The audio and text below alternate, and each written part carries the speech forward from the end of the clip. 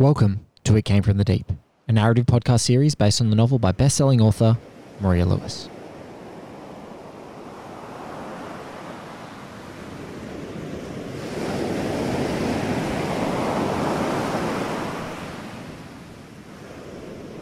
Chapter 13. What are we looking for exactly? Kaya whispered. Anything that looks useful for, keeping a pet aquatic humanoid? Exactly, answered Travis. They had to get Amos to the ocean as soon as possible and by any means necessary. The how part of the plan was less clear. So there they were, Travis and Kaya treading through Professor Victor Waldman's home in the hopes of finding something to move Amos in. Travis said there was equipment back at SeaWorld for transporting injured dolphins that would have been perfect, but they couldn't risk going back there, especially not tonight. It was too dangerous. Storm and Cabby had gone off in search of a ute, which would make the physical relocation a little bit easier. Her brother had a friend in construction who lived a few suburbs away, and he was heading there to see if he could borrow his ride temporarily. While Travis and Kaya waited, Amos had swum them over to his old home so they could enter quietly through the back. In all honesty, Kaya didn't like being there. This is where a man had been murdered. This was where he had sacrificed everything to save. Was Amos his son or his experiment? Or his pet? Their relationship was murkier than Lake Palouse after a heavy rain. She sighed with frustration as she looked around the bare lab. It was filled with empty tanks and empty desks. In fact, there was an overwhelming sense of emptiness throughout the whole place. She paused when she came to the edge of the indoor pool that was part of Amos's home for over a decade. It was small, too small for anyone to live in. She shuddered at the thought of growing up in such a confined space. It would have been like being raised in a prison cell. No wonder he had survived living in Lake Palouse on his own. Sure, he had been lonely and scared, but he'd had more space to swim and explore than he'd had in his whole life. It had long been drained of water, and Kaya frowned as she carefully lowered herself into the pool. Her footsteps echoed as she walked along the bottom, looking for the drain that Amos had mentioned would suck him out to Lake Palouse every time the professor had taken him swimming there. She had envisioned it like a huge funnel that zipped him down to a much bigger playground. Yet there was nothing. She crouched down at the centre of the pool, her fingertips trailing the smooth concrete as she looked for any sign of what could have been his escape route. Professor Waldman had proven himself adept at hiding things. Straightening up, Kai thought about his tendency to disguise certain objects as another to test Amos's capabilities. Walking the pool's perimeter, she gently kicked the discarded filter with her toe as she inspected a series of knobs and buttons built into the edge. "What are you doing?" Travis asked, leaning over the side to watch her. "Nothing," she sighed, fiddling with one of 3 air buttons. "Just..." Her sentence disappeared as the button sunk down flat against the surface of the pool, accompanied by a mechanical whirring sound. Spinning around, her eyes widened as she drank in the sight of an enormous hole now at the centre of the floor. "Oh my God," she said, inching towards it. Looking down into its depths, she jumped as the edges of the hole began to close inch by inch of their own accord. "That's how he got out," Travis whispered, sounding impressed. Kai looked back at the button, which had popped back into position seamlessly. It looked identical to the ones surrounding it, so identical that she began to question which knob she had actually pressed. How the hell did he get him back up into the house every time he took him for a swim? She wondered. He was an old guy. I can't exactly see him throwing Amos over his shoulder like he's on roids and lugging him up the embankment. "There's 100 different ways to do it," Travis replied. "A winch, maybe? Or the edge of the lake is no more than 15 metres from this pool. If you laid down a slick, wet surface, he could pull himself up from one to the other." "A slide, Travis? Are you saying an aquatic humanoid used a slide in reverse to get himself back in here every time?" "It's more likely than a theory about the professor flushing him down the drain like a dead goldfish every time he wanted to give him space to swim around. And yet, the scientist hit the button Kaya had pressed just seconds earlier, opening up the hole at the centre of the pool again to demonstrate his point. "Touché," she muttered. This could be useful," Travis pondered, moving towards a massive tank situated nearby. "Yeah, only problem is getting it to the car," Kaya said over her shoulder as she headed towards Professor Waldman's desk area. Some papers had been removed for evidence, but it was still a lot cleaner than the working conditions of Travis's colleague. There were various title charts and maps pinned on the walls, and Kaya scanned them with mild interest. She was about to turn away when one caught her eye. It was a close-up of the North Queensland coastline near the Great Barrier Reef. It was only in A4, which made it an odd-shaped map. It cut off huge portions of geography she thought would have been useful. And then she saw it. Sketched in the corner of the map in pencil, so fine it was barely visible, was a pattern. It looked just like the designs on Amos's tail. She examined the map more closely. "Travis, do you have the plastic sheets with you?" "Huh? Yeah, sure." Travis pulled out the documents, which had been rolled into a cylinder and shoved deep within the back pocket of his pants. He walked over to Kaya and flattened them out. "The clear one. I need the clear one." "Here we go." He slid out the sheet and tried to wipe the water droplets from it, but she stopped him. "Leave it," she said, watching as the glow of dark shapes began to form once again when liquid made contact. Quickly, she snatched it from his hand and headed for the wall to press the plastic over the A4 map of the North Queensland coast. She lined the sides up and looked at the map again, which was illuminated with the glowing arrows that pointed east from the reef.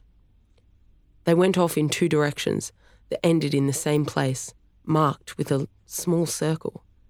"Is that—" "Yup," she said. "I think that's Amos's home." They stood there and admired the alignment for a moment. It wasn't long before the glow on the arrows started to fade. Before it was too late, Kaya made Travis take a photo with his phone. "How did you know that would work?" he asked her. "I didn't. When the page lit up in the car, I remembered that I could almost feel something on it, like indentations.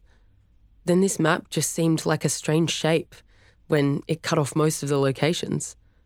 Unless it wasn't the landmarks you were wanting to chart. It was the ocean." Kaya nodded. "I also saw this," she said, tapping the small pencil sketch at the corner of the map. "It looks like Amos's tail, don't you think?" Travis leaned in close to see the marking. He looked back at Kaya, amused. "If our search for a tank was futile, at least we've left with something." Thankfully, Storm and Cabby had better luck. Kaya watched nervously as Cabby reversed the ute as close to the lake's edge as she could, Storm and Travis directing her from outside of the vehicle. "Whoa, stop there," Storm ordered, bringing her to a halt.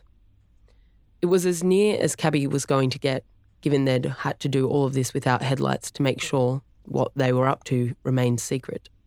They were so close now, they couldn't afford to get sprung.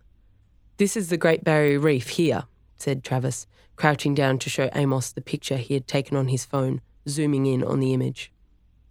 "The arrows take two separate paths until they both end in the same spot, somewhere about 100 kilometres, maybe 120 kilometres east of the reef."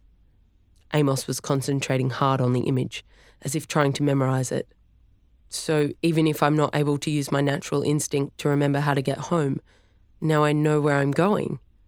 "Yes, you just follow the coastline up into the warmer water, and once you find the reef, head east." "And all of that's worst-case scenario," Amos added. "Exactly," Travis smiled. "Once you're in open water, you should know what to do, even without this." Amos was smiling at the news, but the wide curve of his lips slowly faded as he looked up over the edge of Lake Pulitz and towards Kaya. She was staring back at him, but couldn't hold his gaze. She glanced away, moving off to help her friend. "Great," Cabby said, jumping out of the ute. "Without a tank, now what do we do?" Storm walked around the car, seemingly hoping a thought would come to him as he paced. It did. Why don't we just put him in the tray? Kaya looked at her brother for a long moment to see if he was joking. He wasn't. You don't think other motorists might notice a half man, half fish in the back of the car? Cabby asked sarcastically. Yeah, I know that, but it's nearly midnight. There's not going to be that many people on the road. We fill up the tray with water and... He dug into the back seat for something she couldn't see. He re-emerged with blue tarpaulin. We put this over the top and no one will be able to see what's inside.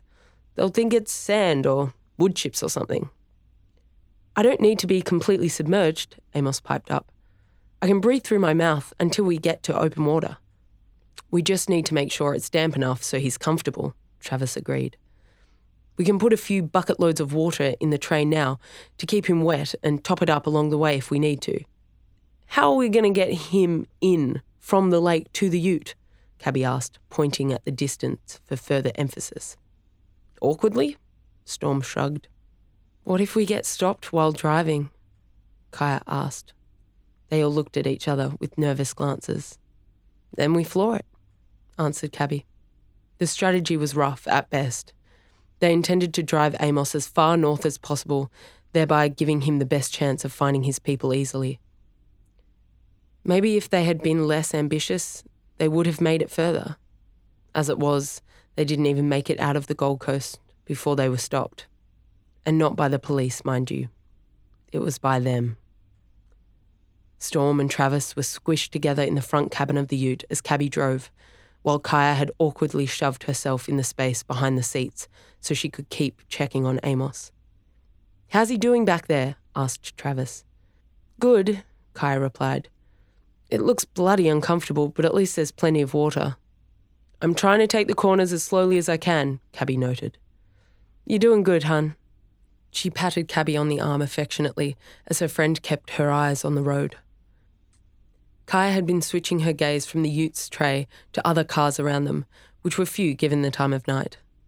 None of them owned this car, so she hoped that gave them an advantage if someone was tracking their usual rides. But she was still nervous. Kaya couldn't quite shake the hornet's nest that felt like it was about to burst through her stomach at any moment. How did they find us? What? Asked Travis. How did they find us? She repeated. One of the reasons I went to you, besides our date, was because you weren't affiliated with the university.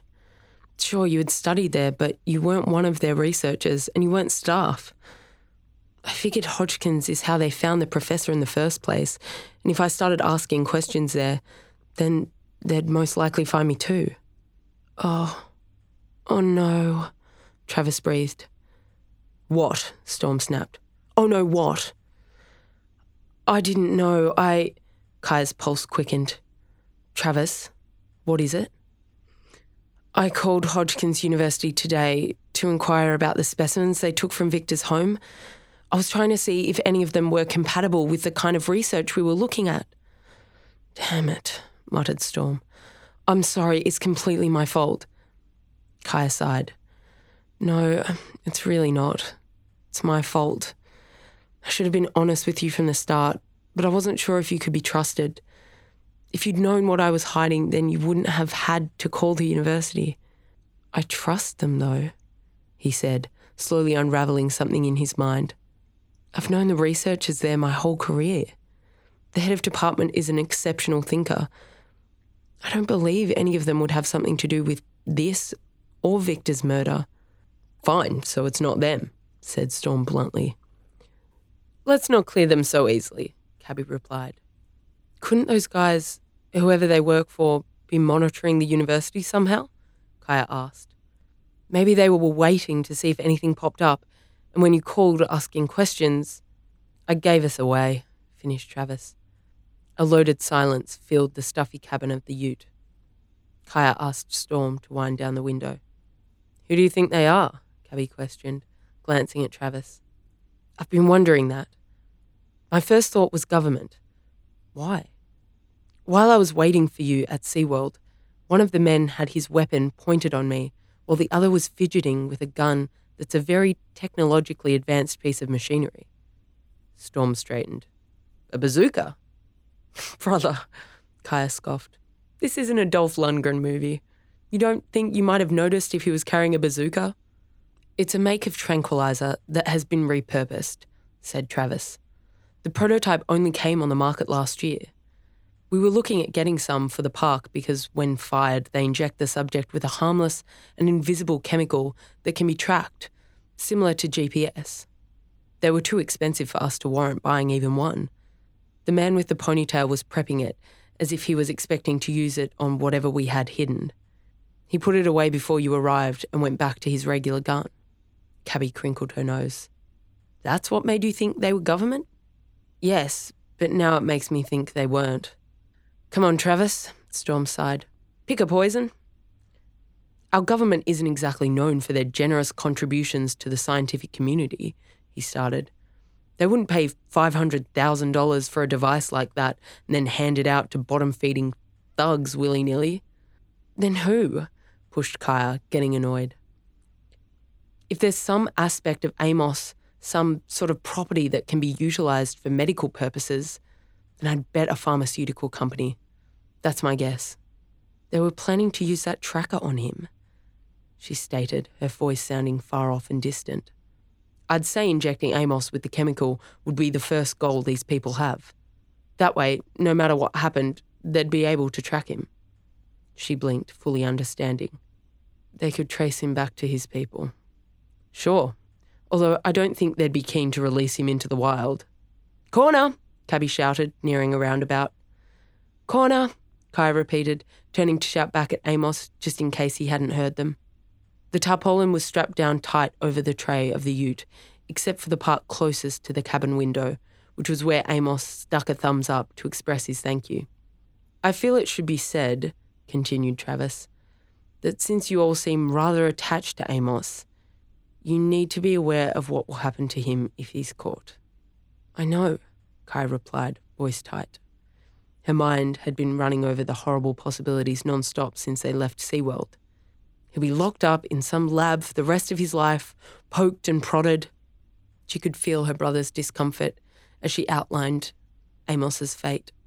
He might act as if he didn't like the fish, but at the end of the day, Storm was putting a lot on the line to help him reach freedom. No.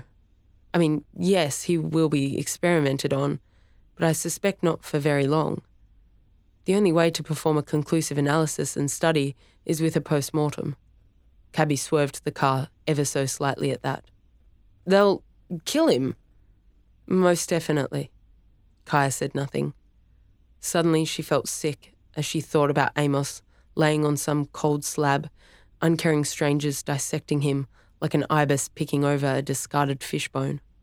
She closed her eyes. We won't let it come to that, she said through gritted teeth. Kaya opened her eyes to see the incoming rise that marked the start of Darrell Watson Bridge ahead of them and felt a sense of relief. They'd been taking the back streets as a precaution, but the bridge was the last hurdle out of town before they could cut back to the highway. The final section of Upper Coomera River ran underneath the bridge before it joined the massive expanse of water that was the Southport Seaway, a nautical freeway used by fishing boats heading out to sea. Kaya peered out the window to look over the water as it sparkled with the reflections of various street and house lights. Shit! Cabby's shout was followed by the screeching of brakes as she slammed her foot down on the pedal. Travis and Storm threw out their hands to stop themselves flying through the windscreen, while Kaya rolled into the back of the seats in front of her. There was a heavy thud as Travis's head connected with the glass, and when he leaned back, there was blood forming at a cut on his forehead. Amos hit the tray as the ute came to a shuddering halt, and Kaya scrambled upright to see if he was okay. I'm fine, he said, head emerging from under the plastic. What happened? Jerking around to answer that question, it felt like the bottom of Kaya's heart fell out of her chest as she took in the sight. 3 slick, black SUVs were parked across the width of the bridge. They were completely blocking the road. To add to that, 6 men and women in grey suits were standing next to the vehicles with guns raised at the car. We're screwed, breathed Storm.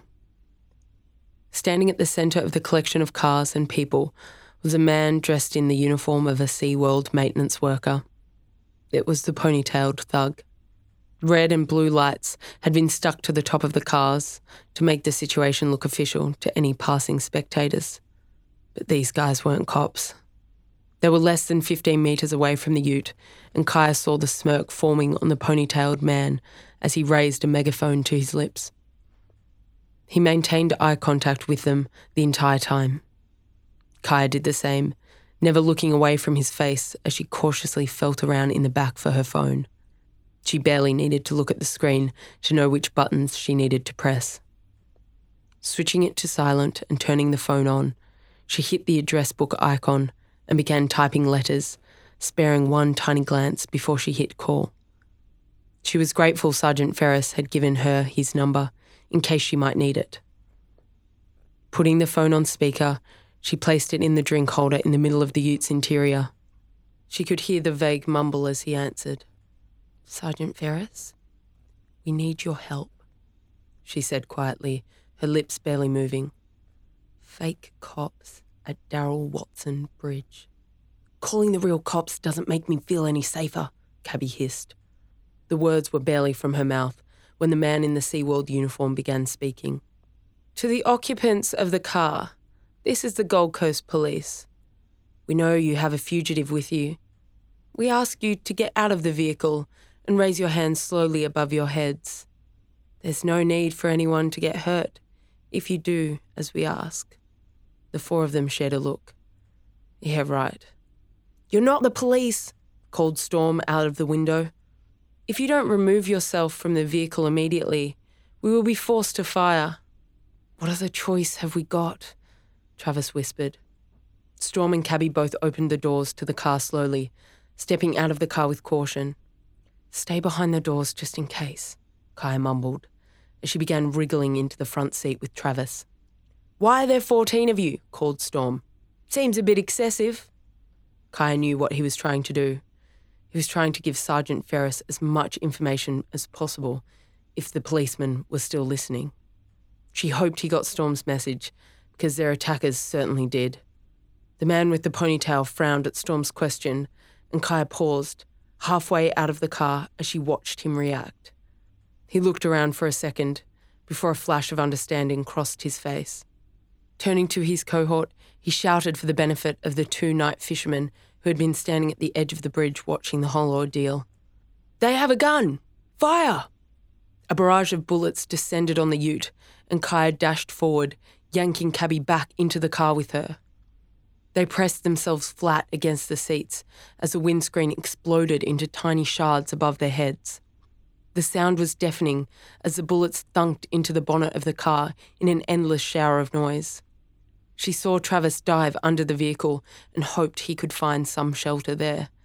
Storm had run around to the back of the tray and was taking cover in the most protected spot. Well, not the most protected. "Amos, stay down!" Kaya screamed.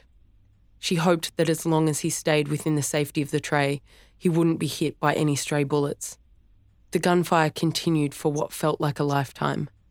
Tiny pieces of glass were cutting into her hands as she attempted to protect her head. Kaya scrunched her eyes up as tight as she could, Cabby gripping her shoulders for dear life. Then it stopped all at once. She raised her head from under her hands, but not enough that she would be exposed over the dashboard. Travis must have tried to emerge from under the car as they heard him shout and the sound of a bullet hitting the ground near where he had been. Kaya hoped he had scuttled back under the car. Cabby's eyes were wide as she too glanced up, cautiously. Shaking her head gently loosened small pieces of glass from her hair. Kaya watched as her friend reached back towards the steering wheel, fiddling blindly until she felt the handle that controlled the lights. Cabby gave Kaya a smirk, before switching it on as far as it would go in the hopes the high beam would momentarily blind anyone trying to make their way towards them. A frustrated murmur ran through the group of people who had just been firing at them. "Go," Cabby whispered. "Go, go!" Kaya nodded, sliding out of the seat backwards and onto the ground as she watched Cabby roll down onto the floor below.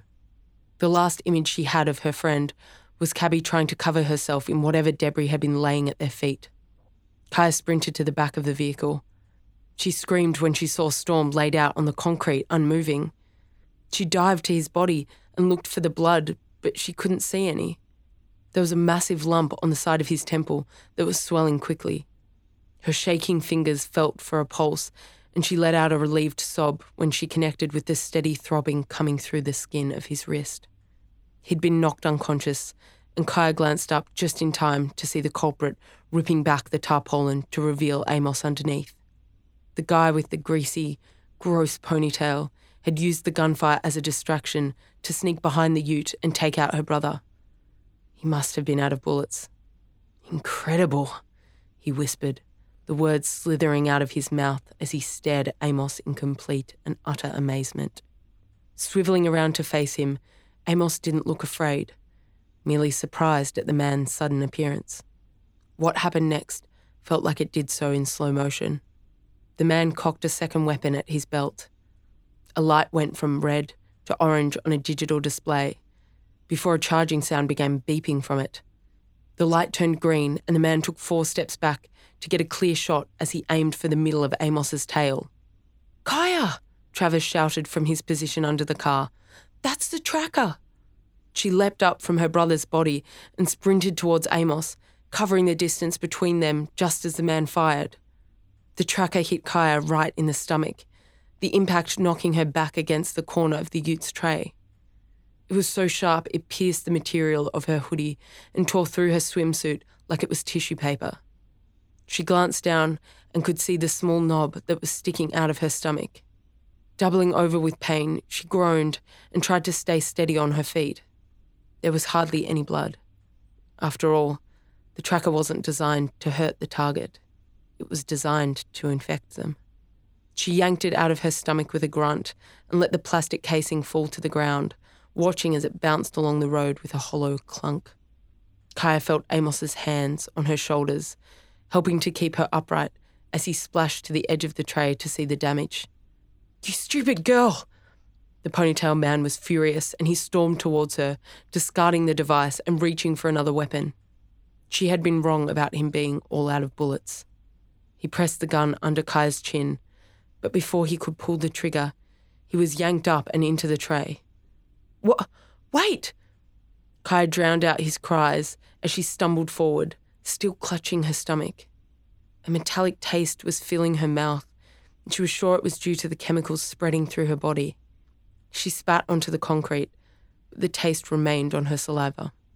Water was splashing from the back of the ute, and the man's cries were dying off. Peeking closer, she saw glimpses of red spreading through the water and quickly shut her eyes. "Derek? Sir? Do we proceed?"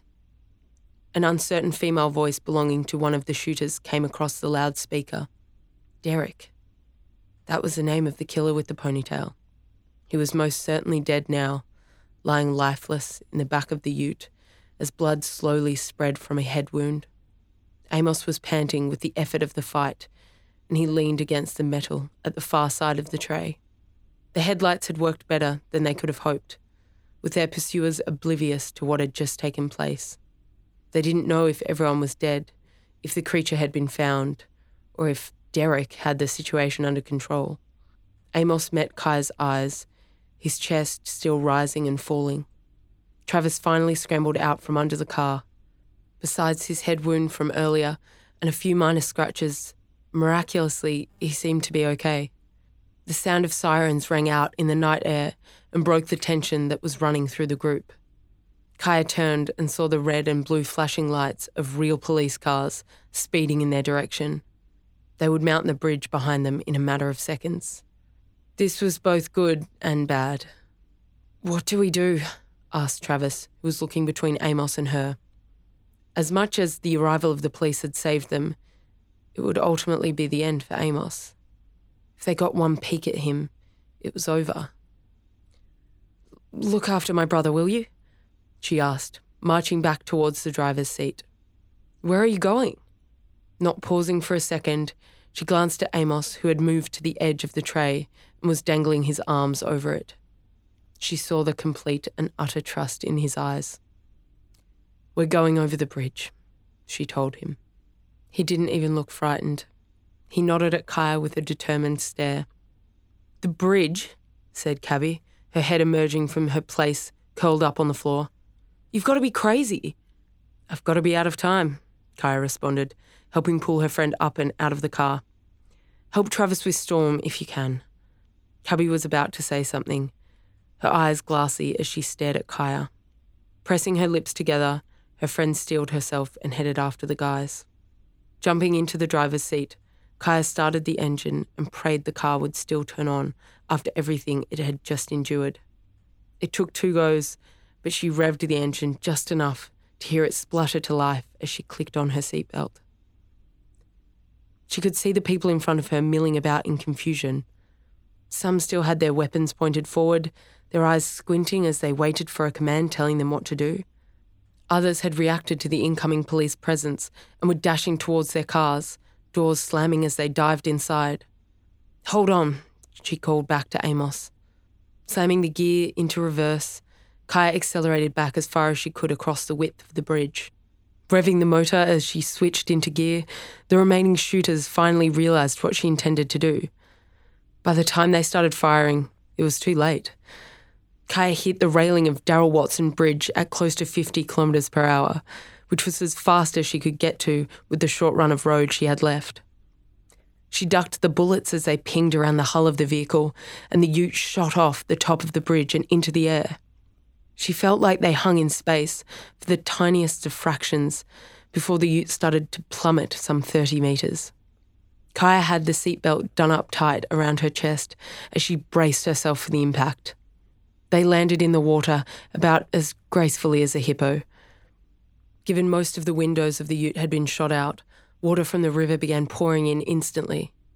Kaya tried to stay calm as the liquid rose around her, pouring in through the holes in the windscreen and shattered windows. There was no point trying to escape from the vehicle while this was happening. The water pressure would be too strong for her to get free. She'd end up wasting energy and probably trapping herself. No. She knew she had to wait until the ute was completely submerged before she would be able to swim to safety. Kaya just hoped Amos was free and okay. As the water rose around her face, the last thing she heard before it covered her ears were the shouts of people on the bridge and fading gunfire. And then she was under. Everything was better underwater. It was calm there, quiet. She could just make out a few metres ahead of her as the headlights projected into the depths. Bubbles were emerging from everywhere as the last pockets of air disappeared. It was time to go. Kaya reached down to undo her seatbelt and pulled. The latch was stuck. Yanking at it with all the force she could muster, she tried not to panic and release much-needed air. Then suddenly, a hand was wrapping around the clasp. With one incredibly strong pull, the plastic broke apart. She looked up to see Amos softly smiling at her. Kaya tried to return the expression, but it was difficult when her cheeks were puffed up with air. He reached his hands out to grab her body, and she tightened her grip around his as he delicately removed her from the cabin. He looked at Kaya with a question in his eyes, and she nodded, signalling that she was okay to stay underwater for a while longer. She pointed in the direction of the Southport Seaway, and he took off. Each second that he swam, he seemed to get faster and faster. Amos didn't have the perimeters of a lake to worry about anymore. There was only an endless path stretching out before him that led to an ocean. When Kaya thought she couldn't hold her breath any longer, she squeezed his arm. They came to the surface instantly, and she sucked in several big gulps of air. Blinking the water out of her eyes, she looked around. They were at the end of the seawall that marked the final stretch of the seaway and the beginning of the ocean. She turned to face Amos, panting slightly. He was grinning at Kaya as he held her tightly in his arms. "We did it!" She laughed at the tone in his voice. It was one she'd never heard before. It was more than hope or anticipation. It was the voice of someone who had a future. It was the voice of someone who was free. It was also, she realised, the voice of someone who had to leave her. Kaya's smile slowly began to fade, and as hers inched away, his did too. "Come with me," he said, leaning in to emphasise his words. "We can live off the coast as I make my way north, and when we—" "Amos," Kaya interrupted. She moved his hand to the flat surface of her stomach and to the tear in the fabric of her swimsuit where the tracker had ripped through. I can't. Wherever I go, they'll know. His face dropped with disappointment. He was quiet for a long while, finally coming to the realization that this was it. This was the end. Whoever these people are, they will never stop watching me to get to you. Then I'll stay, he said, resolute. You live on the beach, right? I can stay offshore and we can see each other every... Amos, she said again, closing her eyes. We didn't fight this hard for your freedom so that you'd be trapped with me. All of the answers you've been looking for, your family, they're right there. She extended her hand over his shoulder as she pointed out towards the sea. It was rising and falling gently with the rhythmic movements of the tide.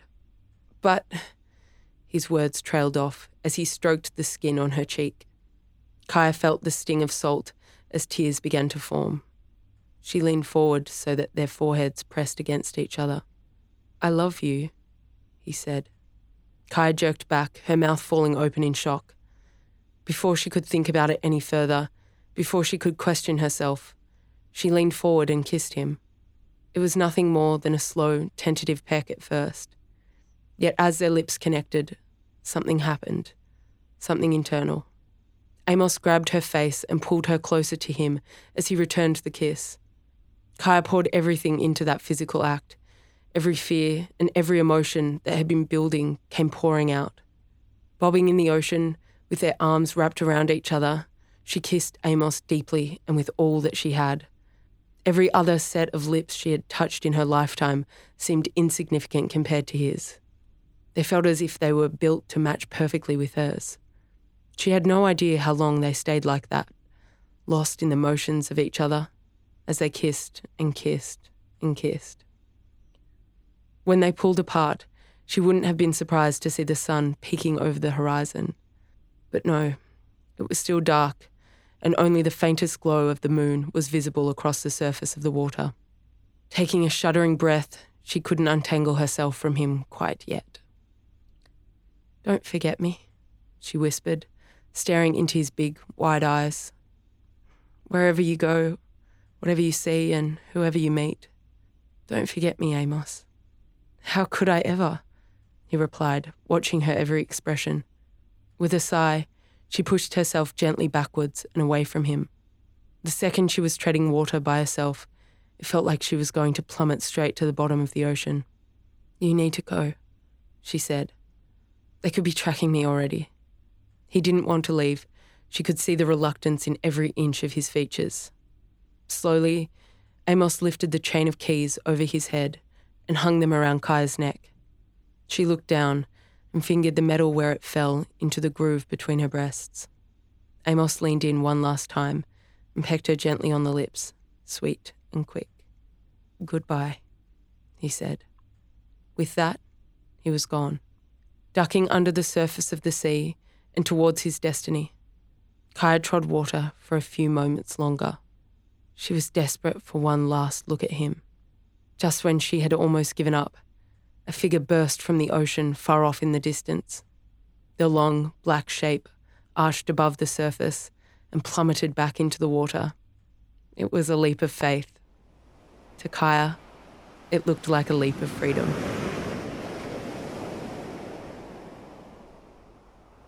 This chapter of It Came From The Deep was read by Sophie Parr and produced by Adam Boys at Thaumaturgy Post-Production Services. It Came From The Deep is the third novel from Maria Lewis and available physically from all good bookstores and library as well as online.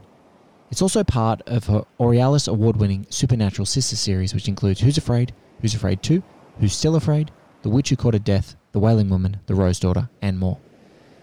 This is the narrative podcast series with new chapters releasing every week and bonus episodes dropping in between with author Maria Lewis and myself, Blake Howard, breaking down the plot, inspirations, and writing process. It Came From The Deep is part of One Heat Minute Productions.